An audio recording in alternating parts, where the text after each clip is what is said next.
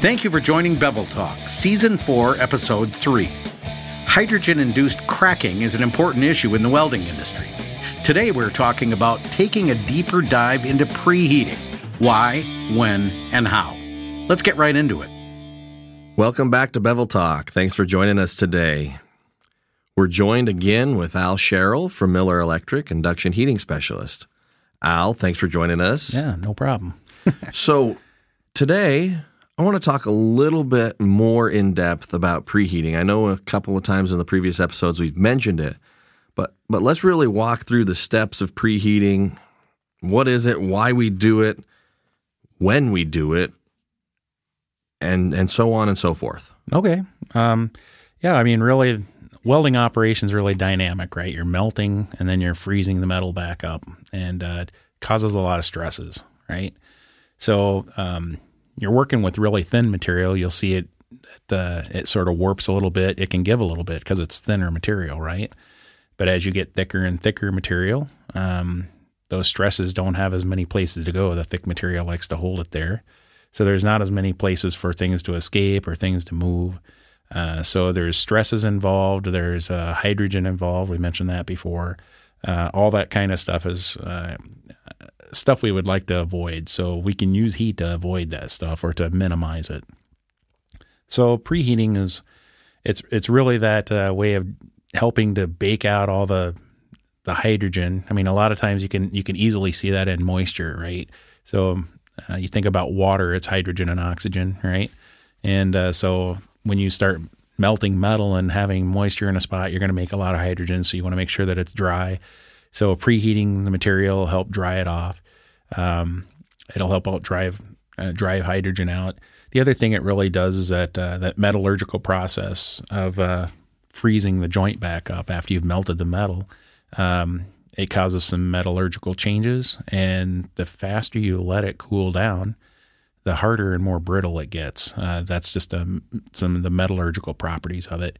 So if we slow that heating process down, if we slow the freezing process down, you can make it less brittle, right? So preheating is really just getting it up to a temperature for whatever material you're on, and so different materials need different heat levels to help you with that, minimize that hydrogen and to slow that cooling rate down to make the material less brittle. So you start looking at these different materials and you say, well, I see a lot of people welding without preheating. So, right, there's a lot of people out there that don't use preheat. And you just sort of realize that, not all metal needs to be preheated when they can relieve those stresses, or there's not a low hydrogen process already in place. So when do you do it, really, right? Most of the time you're dealing with thicker materials. All right. If I'm dealing with something, I think the D11 says over 3/4 inch. Some of the codes say 1 inch. You start getting to the thicker materials where those stresses can't move around, or where it really traps hydrogen in there and there's no way of getting it out. That's when they really start requiring preheat. And there's the codes do say some thinner materials have to be preheated as well, and then some alloys even.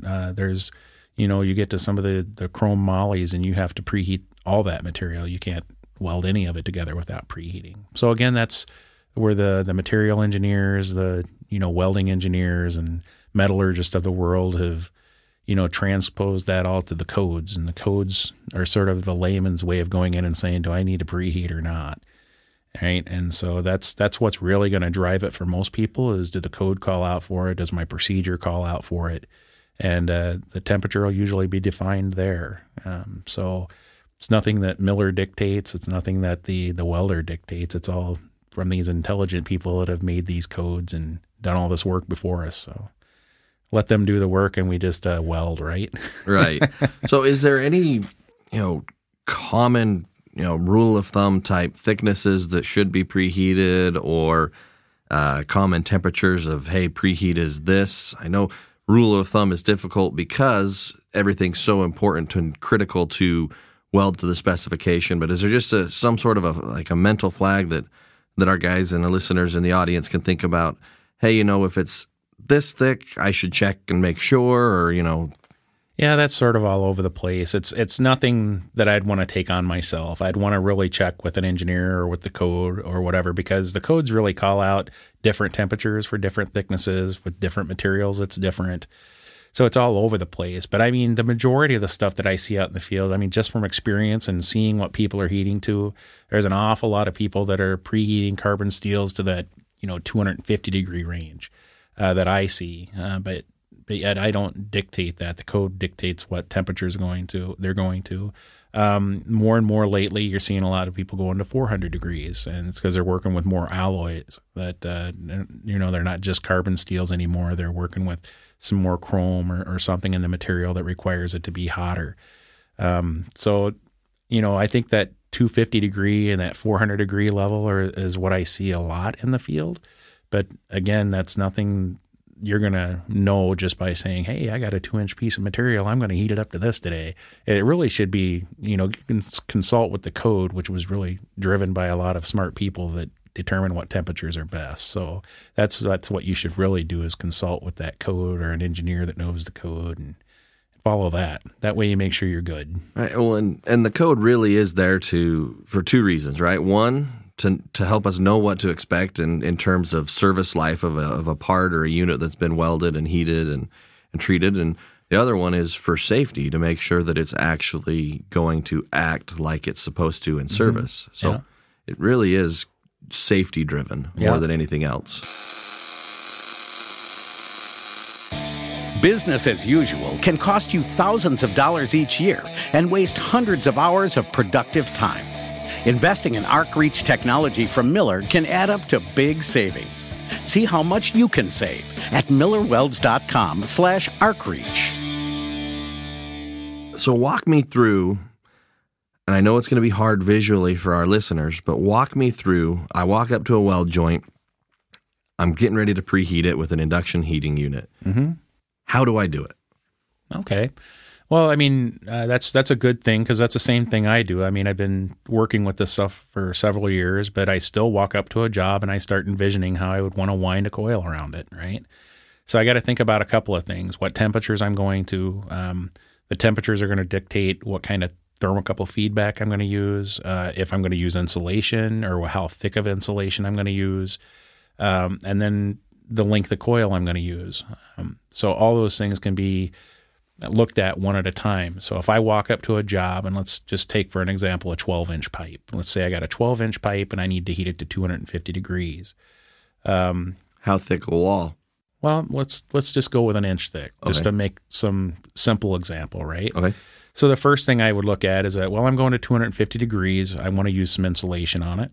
I can use a preheat temperature probe, because my preheat temperature probe can go up to 500 degrees. So I don't have to worry about having thermocouple wires and a thermocouple attachment unit and all that stuff for higher temperatures. I know I can use the probes. So that'll make my setup a little simpler. And seeing that it's 12-inch, just from experience, I know using a 50-foot long heating cable and with a few turns on each side is usually very sufficient. So I would walk up to that 12-inch pipe. I would apply my insulation, tie it down if I have to, if it doesn't stay in place, so I can wind the coil around it. And, I'll wind the coil around it and get my setup done. That all usually takes about 10 to 15 minutes to wind the insulation and put the coil around it. And then you slide a couple of probes in, and then you go over to the machine and put in the set point that you want to put.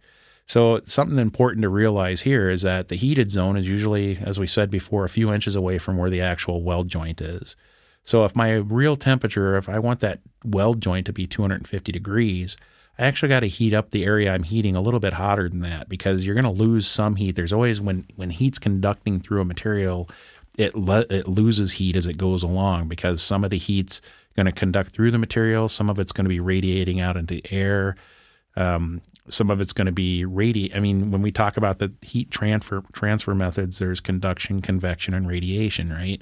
So those losses are happening as that material that heat is propagating through the material. So if I want my weld joint to be 250, I'm going to go over to my machine and I'm going to program in something like 280 or 300, whatever is within my welding procedure, below the maximum inner pass, but to that temperature I want to be. And so I got to go over there and plug in that 300 degrees or whatever I'm going to plug in, and then I'm ready to go. So a typical setup, let's say with a simple 12-inch pipe, is 10 to 15 minutes, and you're running. And then 12-inch pipe with a 1-inch wall would probably be up to 300 degrees within a couple of minutes, and then you're about ready to weld. So a lot of guys who are self-performing this, they're going to wind that up, and then they're going to go over, they're going to hit heat on, and then they're going to start getting their welding torch and all their feeder set and all their settings done. Really, by the time they're done doing that, it's usually up to temperature for them, ready to start welding. So it's a very quick process for them. So that's like a first example, right? A 12-inch pipe. Let's take another example. Let's say we're going to heat up a plate, right? Okay. Let's say I'm heating up this seam weld on a 10-foot long seam welder, and it's a 1-inch thick plate.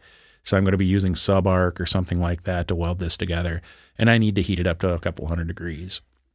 Well, I still walk up to this thing and I look at that 10-foot long plate.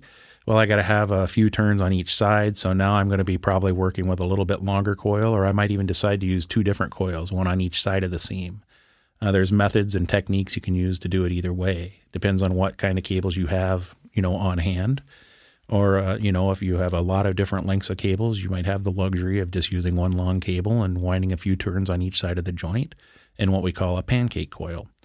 So again, this is a type of coil that you just wind. It sort of looks like a racetrack, or if you think about an element on top of your stove, how it looks like a spiral looking thing, and you stretch that spiral out to be 10 foot long, that's what it would look like. I think a racetrack is a good description of it, right? So you race one, you put a cable down on one side, and then you turn around and you come down the other way. You do that a few times, and you'll have a pancake coil that'll heat up very nicely as well. So you think 10 feet, well, each turn is going to be 10 foot down and 10 foot back. So it's 20 foot per turn. If I'm going to do 3 turns, that's 60 feet of cable. So if I want to have 3 turns on each side of the joint, now I need 120 feet of cable, right?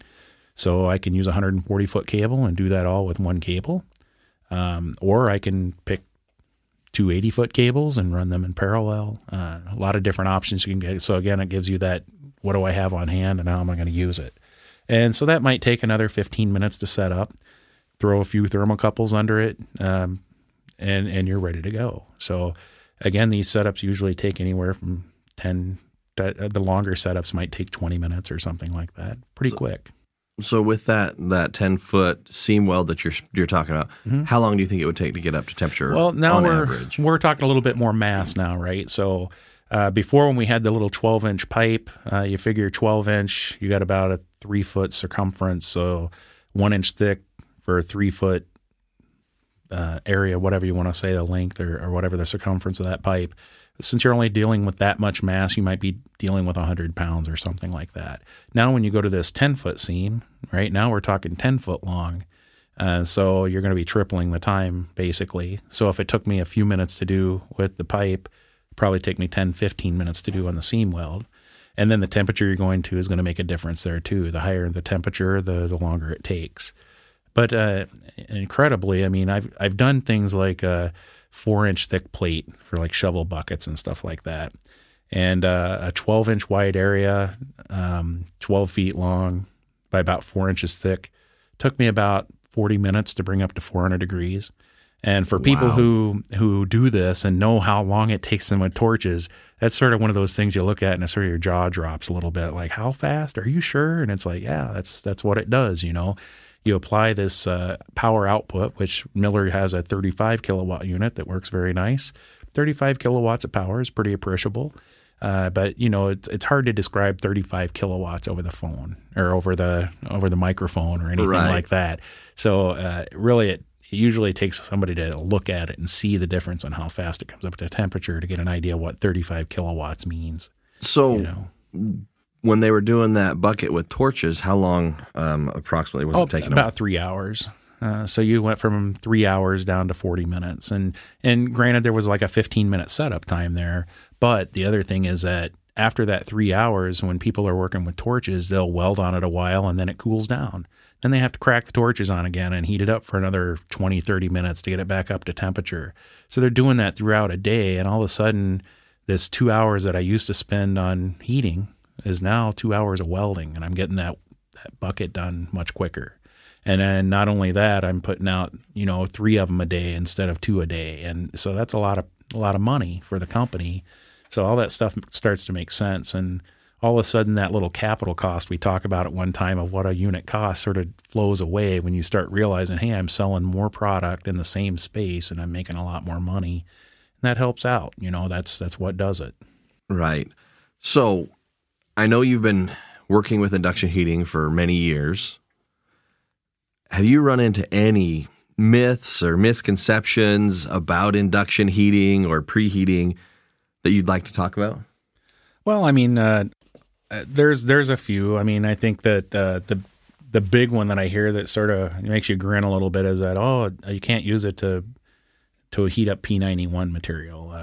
There's some people out there that are, defending what they do for a living, which is fine, and they try and figure out a way to, how can I make my method look better than that method? And they'll find some nuance about it. But really, we heat up P91 for preheat and stress relief, and we've had people doing it for 20 years, so we have high confidence that things work well with it. As long as they're setting it up right, it'll work right. So, yeah. Okay, perfect. Well, thanks for joining us today, Al. Thanks for joining us, listeners, on Bevel Talk. We look forward to listening to speaking with you next time. All right. Thanks.